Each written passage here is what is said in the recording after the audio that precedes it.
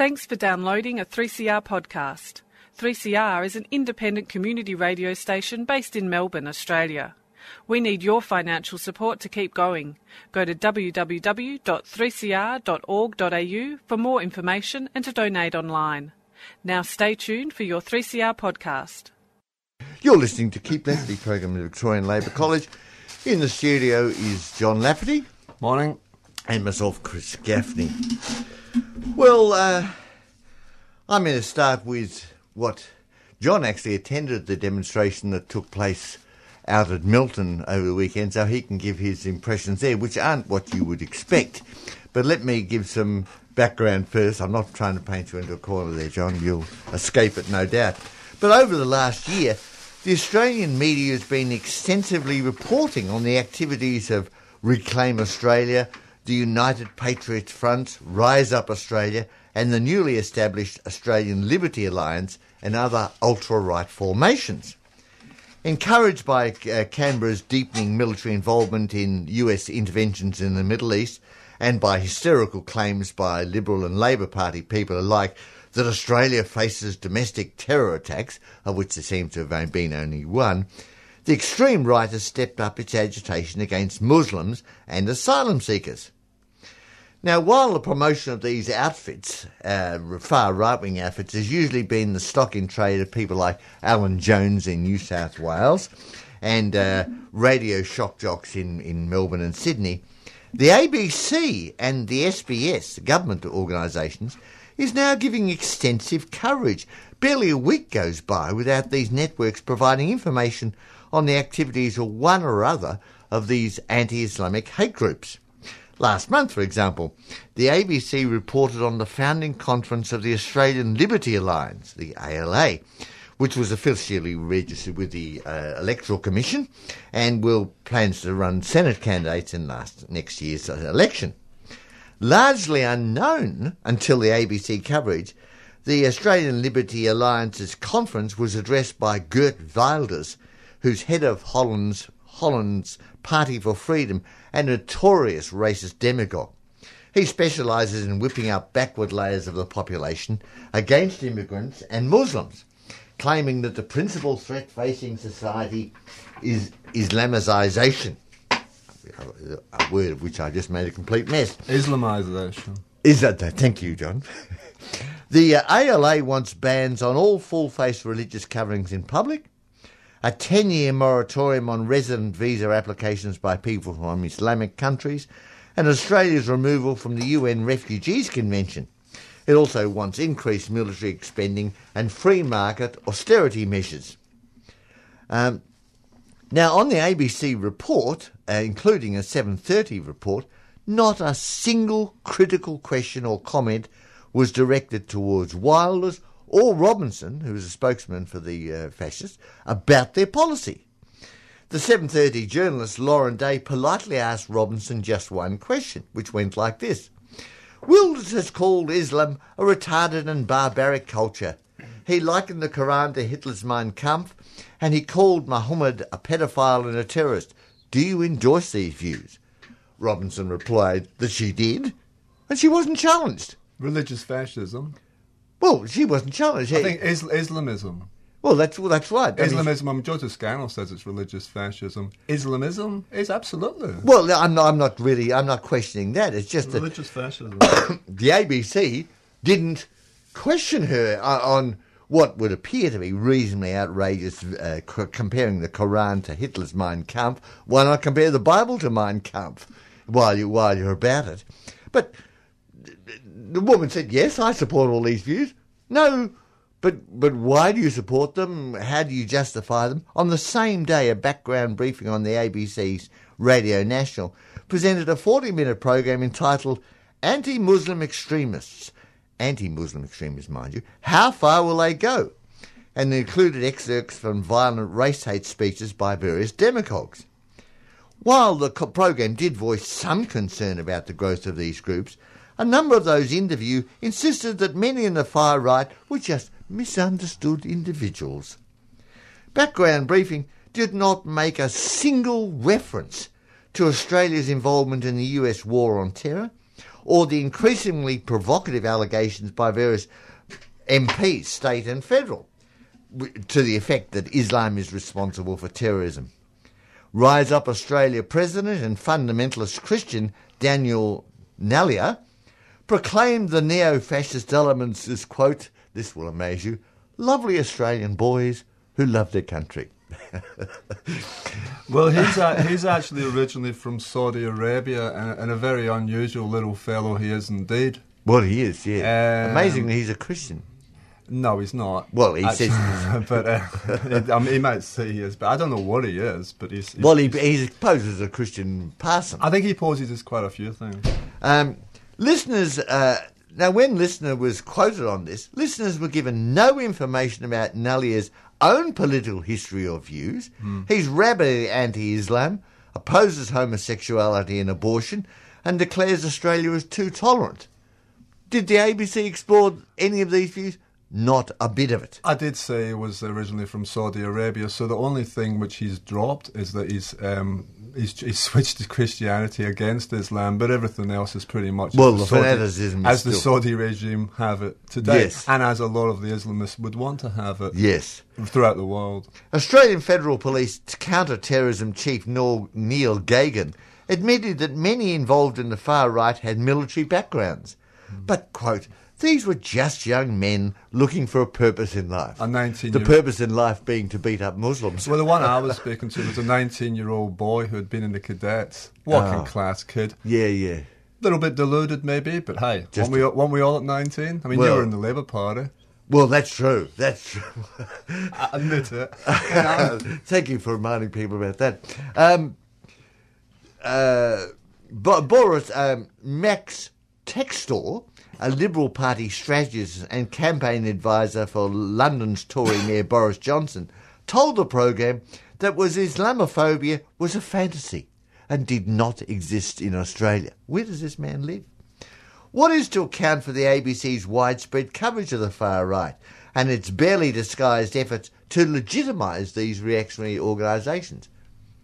The answer lies in the deepening political crisis facing Australia's traditional establishment parties, Liberal, Labor and National, which confront mass hostility to their growing assault on jobs and living standards, cut in vital social programs, and the ever-expanding spending on the war and the military. Fearing the eruption of popular opposition to this agenda, Australia's political elite and its media mouthpieces are making concerted efforts to fashion new political mechanisms to defend its rule by whipping up divisions in the working class along racial and religious lines. Incessant propaganda about the war on terror is being used to drown out all critical thinking about the never-ending military interventions in order to condition the population for new and more disastrous wars. I'm agreeing with you now. It's amazing. Phew. This is in line with the militarism, patriotism and xenophobia underpinning Australia's multi-million-dollar World War I celebrations. And you may remember the barrage of militarism and war glory for the war buffs on Anzac Day last year, which was, of course, this year, wasn't it? 100th anniversary of the assault in Turkey. Remembering, of course, that the SBS sports journalist Scott McIntyre was sacked after he tweeted his disgust at the wall-to-wall promotion of war, and he challenged some of the official lies about Australia's involvement in World War I and other imperialist wars, which no newspaper did. No newspaper attacked the basis of the war at all. Media promotion of neo-fascist and anti-Muslim groups is international, of course. As German imperialism seeks to carve out a new place for itself on the world arena, its ruling elites, aided and abetted by the media, of course, by academia and by sections of the middle class, are openly promoting extreme right-wing forces, anti-immigrant racists, and apologists for Hitler's Nazi regime. In the late 1990s, Australia's political establishment and the media toyed with such element. Pauline Hanson, a right-wing xenophobe, was discovered and was used to prepare the political climate for the Howard government to deepen social attacks on the working class carried out by the previous Hawke and Labor and Keating Labor governments. The media gave extensive coverage to Hanson's racist diatribes, blaming Asian immigration, and the British vision of social welfare to Aborigines and other expressed minorities, for falling working class standards as well. The political establishment only denounced her views as unacceptable after her One Nation party won seats in the Queensland Parliament and began threatening the electoral base of the National Party, the Liberal Party's coalition party. To preserve the two-party system, the ruling elite utilised the court to shatter Hanson's movement. Australia's ruling establishment faces a geostrategic dilemma. Canberra is politically tied to the United States imperialism. We remember that the Labor government has given the Darwin as a base for US aggressive operations in the region, and supported also not only its military incursions in the Middle East, but Washington's pivot to Asia and its preparation for war against China. But at the same time, there is deep-seated anti-war sentiment that finds no expression at all in the political establishment. Liberal, Labor, even Greens. Mm-hmm. They haven't come out and said, we're opposed to all war. Yeah. During the election and other occasions, the ABC, SBS and other media outlets refused to provide coverage of groups like the Socialist Equity Party, for example, Social Alliance and Socialist Alternative, who want to mobilise the international working class on a socialist program to abolish capitalism and see this as the only way to prevent imperialist wars. The media attempts to justify this censorship, claiming they've only got time and place for the major parties. However, no censorship of that sort applies to Reclaim Australia, certainly smaller than the socialist groups, to the ALA and other ruling groups. The promotion of the extreme right by the state-funded networks is a clear warning that Australia's ruling elite is considering new anti-democratic forms of rule in order to impose its agenda of war and a deepening assault on the social rights of the working class. That's what I think the protests mean. Now, John, you went there on, when was it, last Sunday? Yeah, it was on last Sunday. I wasn't actually going to speak about this at all. And, you know, I haven't been watching TV the past couple of months, and it sounds good that I haven't been watching TV because it seems to just like more of what the Herald Sun puts on its front pages. It is, just in slightly more sophisticated form. Yeah, generally speaking, it's a diversion to the class struggle and the possible onset of World War III, which took place this week. Possibly.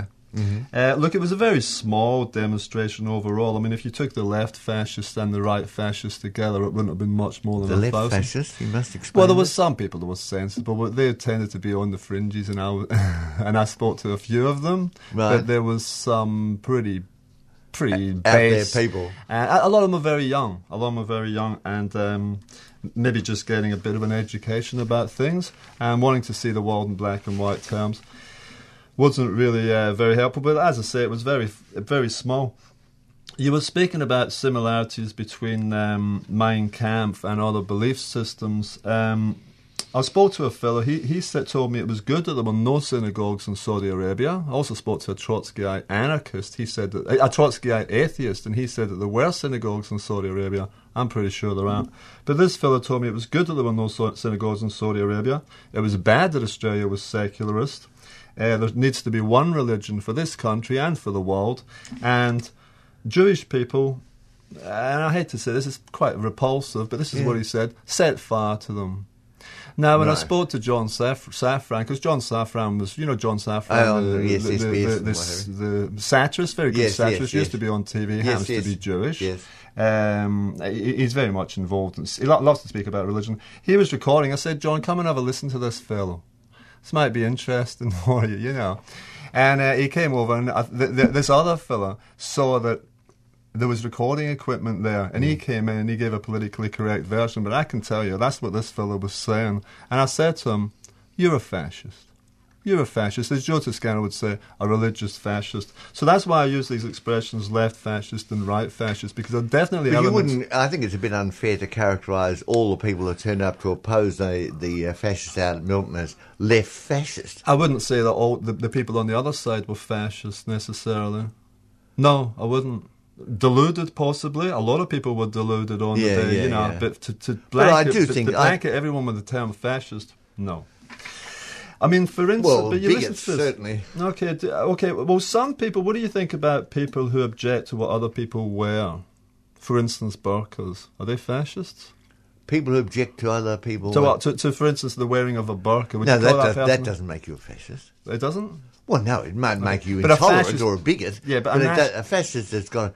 I mean, the term fascist is used loosely, carelessly, Yes. and improperly. Yes. Fascism has a specific meaning occurring at a certain stage of the class struggle, but it's used generically now to mean basically any far right winger. And these were people I was speaking to on the so-called left, and I said to two people, "What is fascism?" And one of them gave me a rude answer, and the other polite answer was, "Going effing well, Google it." You know. Yeah. I mean, seriously, fascism way predates Google. Well, yes, but I yes, didn't yes. have a conversation with this person because they were screaming, they were aggressive, and they were the ones that Well, they were in a wanting demonstration. to. They might have been worked up. No, this was just a one-on-one attempt at a Perhaps you conversation. worked Because him up. this is what I was trying to. This is what I was. No, I just said, what is fascism? But like I said, I brought up the wearing of the burqa because I believe that somebody who objects to what someone else wears, I think that's pretty bigoted. And what right have you got? Yeah, I There think was a people little should be fella allowed there. to wear what they want to wear. Yeah, there was a little fella there. He committed the crime of wearing a Union Jack badge, very small one, and he'd been a cadet. He was only 19 years old, and some of the anti-fascists, as they call themselves, went up to this fella and said, "Why are you wearing white shoelaces?" This little bloke had white shoelaces on. Now, the fellow said that he was actually wearing a mask, and his mate was wearing a gas mask, right? And Right. screaming at this little bloke, "Why are you wearing white shoelaces?" Because apparently white shoelace denotes something in the You play tennis? In the You skinhead. play tennis? I was wearing white shoelaces when I looked down. They were dirty, but they were still white. I said to the little fellow, "Why are you wearing white shoelaces?" And he says, "Because these black shoelaces broke." But apparently it has some meaning. So what if it has some meaning? He can still wear his bloody white shoelaces if Yes, he wants. yes. And if you attack somebody, and they were ganging up on this little fella, and I said to him, "Look, mate, you better just get to the other side, which I think is where you want to be." He did come back. He was being very provocative. There was this on both sides. There was provocation on both sides. But you were speaking about Mein Kampf, and I was bringing up the idea of no synagogues, the anti-secularism, one religion for the world, etc., etc. And, you know, I think some of that does get close to Mein Kampf. Well, it may do, but I mean, it's not left wing. I mean, the fact that you call a demonstration against the fascists, you can't guarantee the politics of No, I'm everybody speaking who about turns up there. the similarity between the fellow I was Yes, speaking I'm to saying, but and Mein Kampf. you can't. I mean, if you call a demonstration to hold back the fascists, you can't guarantee that every person there is going to have an advanced Marxist understanding of what capitalism is doing and the role of fascism. Which is what I was looking for. Well, come to 3CR rather than. Of course, you're going to get people like that 19-year-old Muslim fella about one religion. I mean, clearly that bloke. No, he was a needs it. skinhead. Oh, he was a skinhead. See, I went- whatever it was, he needed education as much as the people he was demonstrating against. But that shouldn't.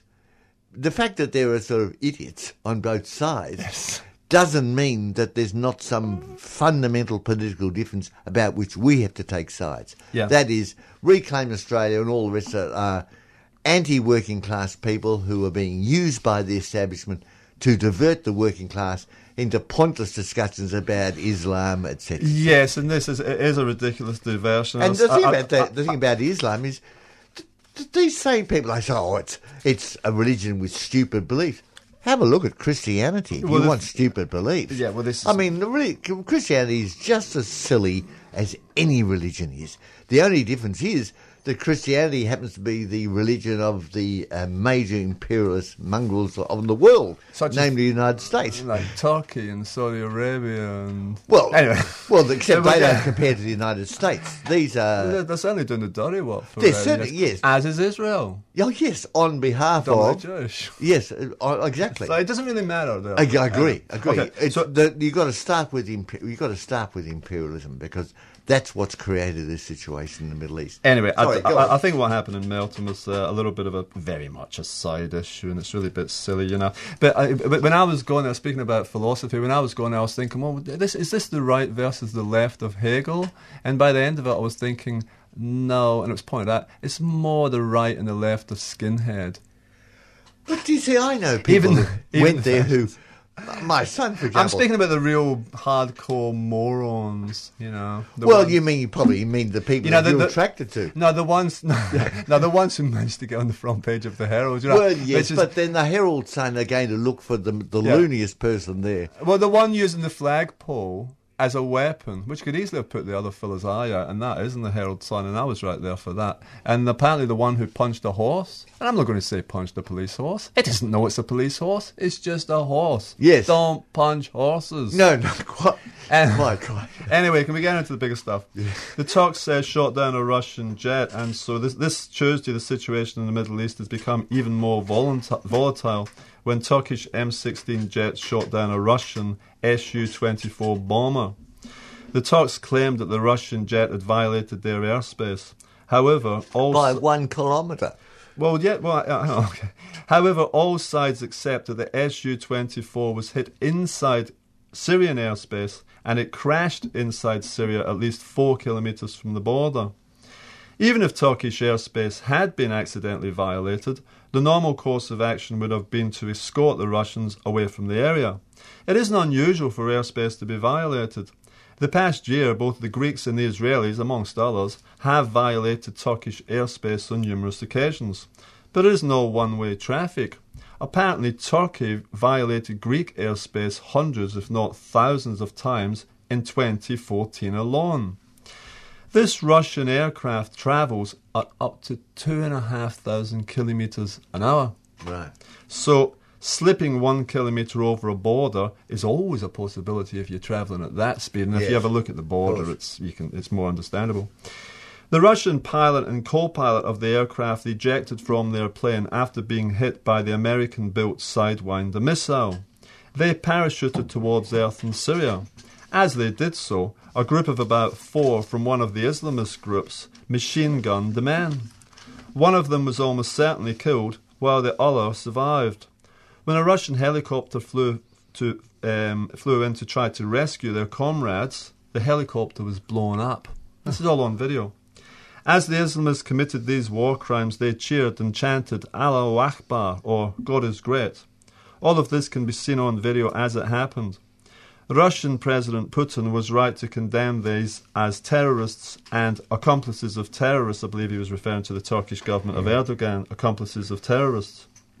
Despite that, US President Obama gave a short speech where he said, "Turkey has a right to defend its territory and its airspace. I do think this points to an ongoing problem with the Russian operations in the sense that they are going after moderate opposition that are supported by a wide range of countries.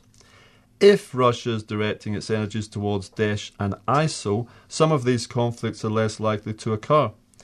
Our view from the start has been that Russia is welcome to be part of this broad-based coalition that we've set up against ISIL." Mm-hmm. Obama's statement defies logic. As he says, all countries do have a right to defend their territory and airspace. Nevertheless, the Turks chose to shoot down the plane of a country they are now referred to as a friend. The plane and its pilots landed not in Turkey, but in Syria. It's also hard to believe that Turkey, a NATO member, didn't have some kind of authorization or go-ahead from the US, the leader of the anti-Russian NATO military alliance. Secondly, Obama's oft-repeated statement that the Russians are going after moderate opposition groups is highly supported in this case. Do moderates shout and scream Allahu Akbar as they compete to kill a defenceless parachutist? Do they then destroy a helicopter team which is clearly posing them no threat, but is on a mission to rescue a downed pilot? Obama suggests that these conflicts can be avoided if Russia would only direct its energies towards Daesh and ISIL. It has been widely acknowledged by a lot of people, even in the West, that the Russians have done far more to weaken Daesh and ISIL in the past 2 months than the West has done in years of trying to appear to take on the Islamists. Obama finishes up by saying that Russia is welcome to join the broad-based coalition that we've set up against ISIL. This coalition he speaks about may be so broad-based that many of those within it are actually as bad as those on the other side. And just look at who armed, aided and abetted so many of the Islamists over the past decades. The weapons used to attack the Russian jet, its pilots and the helicopter were all made in the US. The weapons used by Daesh, ISIL and the rest are almost exclusively American, and not just because they were left around by departing American soldiers from Iraq. Many of these weapons were also supplied by the US directly or by their proxies, the Saudis, the Israelis, the fleet and the Turks. The fleet of Toyota trucks too. Yeah, these Toyota trucks. Would that be the Japanese sell them directly, did they? I guess so. I don't... Japanese and Chinese making a quid. Yeah, that's right. There's somebody always going to make money out of it. Of course. Sure. Well, it's good business. These same proxies are also the ones hell-bent on overthrowing Syria's Assad for their own economic and strategic ends. Obama's broad coalition features some of the most reactionary forces there are. As a lame duck entering the final year of his presidency, Obama is being exposed as just as much a tool of the military-industrial complex as were any of his predecessors. Isn't that true? The biggest beneficiaries of those war drives we just saying are the multinational armaments and oil and, I would say, automobile companies. The Turks are also playing a dangerous game. Prime Minister Ahmet Davutoglu stated on Wednesday that he had given a standing order to the country's military to shoot down any aircraft violating Turkish airspace. The Syrian government has authorised the Russian Air Force to operate against Islamist militia in that country, and this wasn't openly opposed by Turkey. Not openly. However, the Turkish action, backed by the US and NATO, is very close to being an act of war. The Secretary-General of NATO was Jens Stoltenberg. He said, "As we have repeatedly made clear, we stand in solidarity with Turkey and support the integrity of our NATO ally. It is becoming increasingly clear that given a choice between supporting Assad, Putin or the Islamists, Washington and her allies will actually support the Islamists." This probably should come as no surprise. In 1979, Washington supported the Islamist Mujahideen against the Soviets. In 1990, they supported the despotic fundamentalists of Saudi Arabia and Kuwait against Iraq. In 2003, they invaded Iraq and created the perfect conditions for the Islamists to flourish. And they are. On Thursday, the French President Hollande, that's just this morning, met with President Putin in Moscow, where they discussed forming a more coherent alliance against the Islamists in Iraq, Syria and elsewhere. Putin has been calling for United Nations action for some time. He once again made this call against what he calls the common enemy, or in his language, the common evil. Putin also stated that Russia had been advising the relevant nations where it would be bombing the Islamists all along. He made this point that therefore the Americans and the Turks would have known of the Russian action on Tuesday, so there was no excuse for the aggression. It has been suggested by some, for instance, I read a Counterpunch article, that the Turkish regime actually wants to antagonise Russia to help draw the United States and NATO deeper into the Syrian quagmire. As exposed by WikiLeaks, both the United States and Israel have been working to depose Syria's President Bashar al-Assad at least since 2006. Much of this is related to oil supplies. This is a whole other issue. Much of it is related to oil supplies. In Middle Eastern affairs, oil and economics in general are often at the heart of the problem, and we can discuss that. I'm sure somebody will want to speak about that. A dangerous situation is becoming evident to many across the world. Unfortunately for Australia, this country's establishment is far too closely tied to the US war machine for us to switch back, even if we wanted to. We will inevitably follow the US lead, no matter how wrong it may be. Good. Very, very, very dangerous situation. It's it is. hard to figure out what's going on, but it's not looking good at the moment. No. Well, people, it's 10:29. It's your chance. I have more material, but it's your chance to ring up on any topic, whether we've talked about it or not, whether you agree with us or not. The number to ring is 94190155, 94190155. I'll give that again, 94190155. There's nobody there taking that. Well, I might just talk for a second. Do you want to go and get... Yeah, sure. And I'll just... Amongst what the Americans call middle class Americans, although let's forget about class for a second, amongst middle-aged white Americans, the death rate is rising, even as the rest of the world enjoys longer lifespans. Suicide is the 10th leading cause of death in America and accounts for a large portion of the rising death toll amongst middle-aged males. In 2013, more than 41,000 took their lives, of whom 32,000 were men. Suicide's far more common amongst white men than black men. For the vast majority of Americans, economic and social conditions have been in decline for years. The median wage, adjusted for inflation, has been stuck at $550 a week since 1999. The pre-tax incomes reported on 90% of tax returns were in real terms about the same time as they were back in 1966. So real wages since 1966 have risen 0.6%. That's huge, isn't it? We're greedy, aren't we? We're greedy workers. The big income gains were, of course, amongst the top 1%, especially the upper reaches of that group.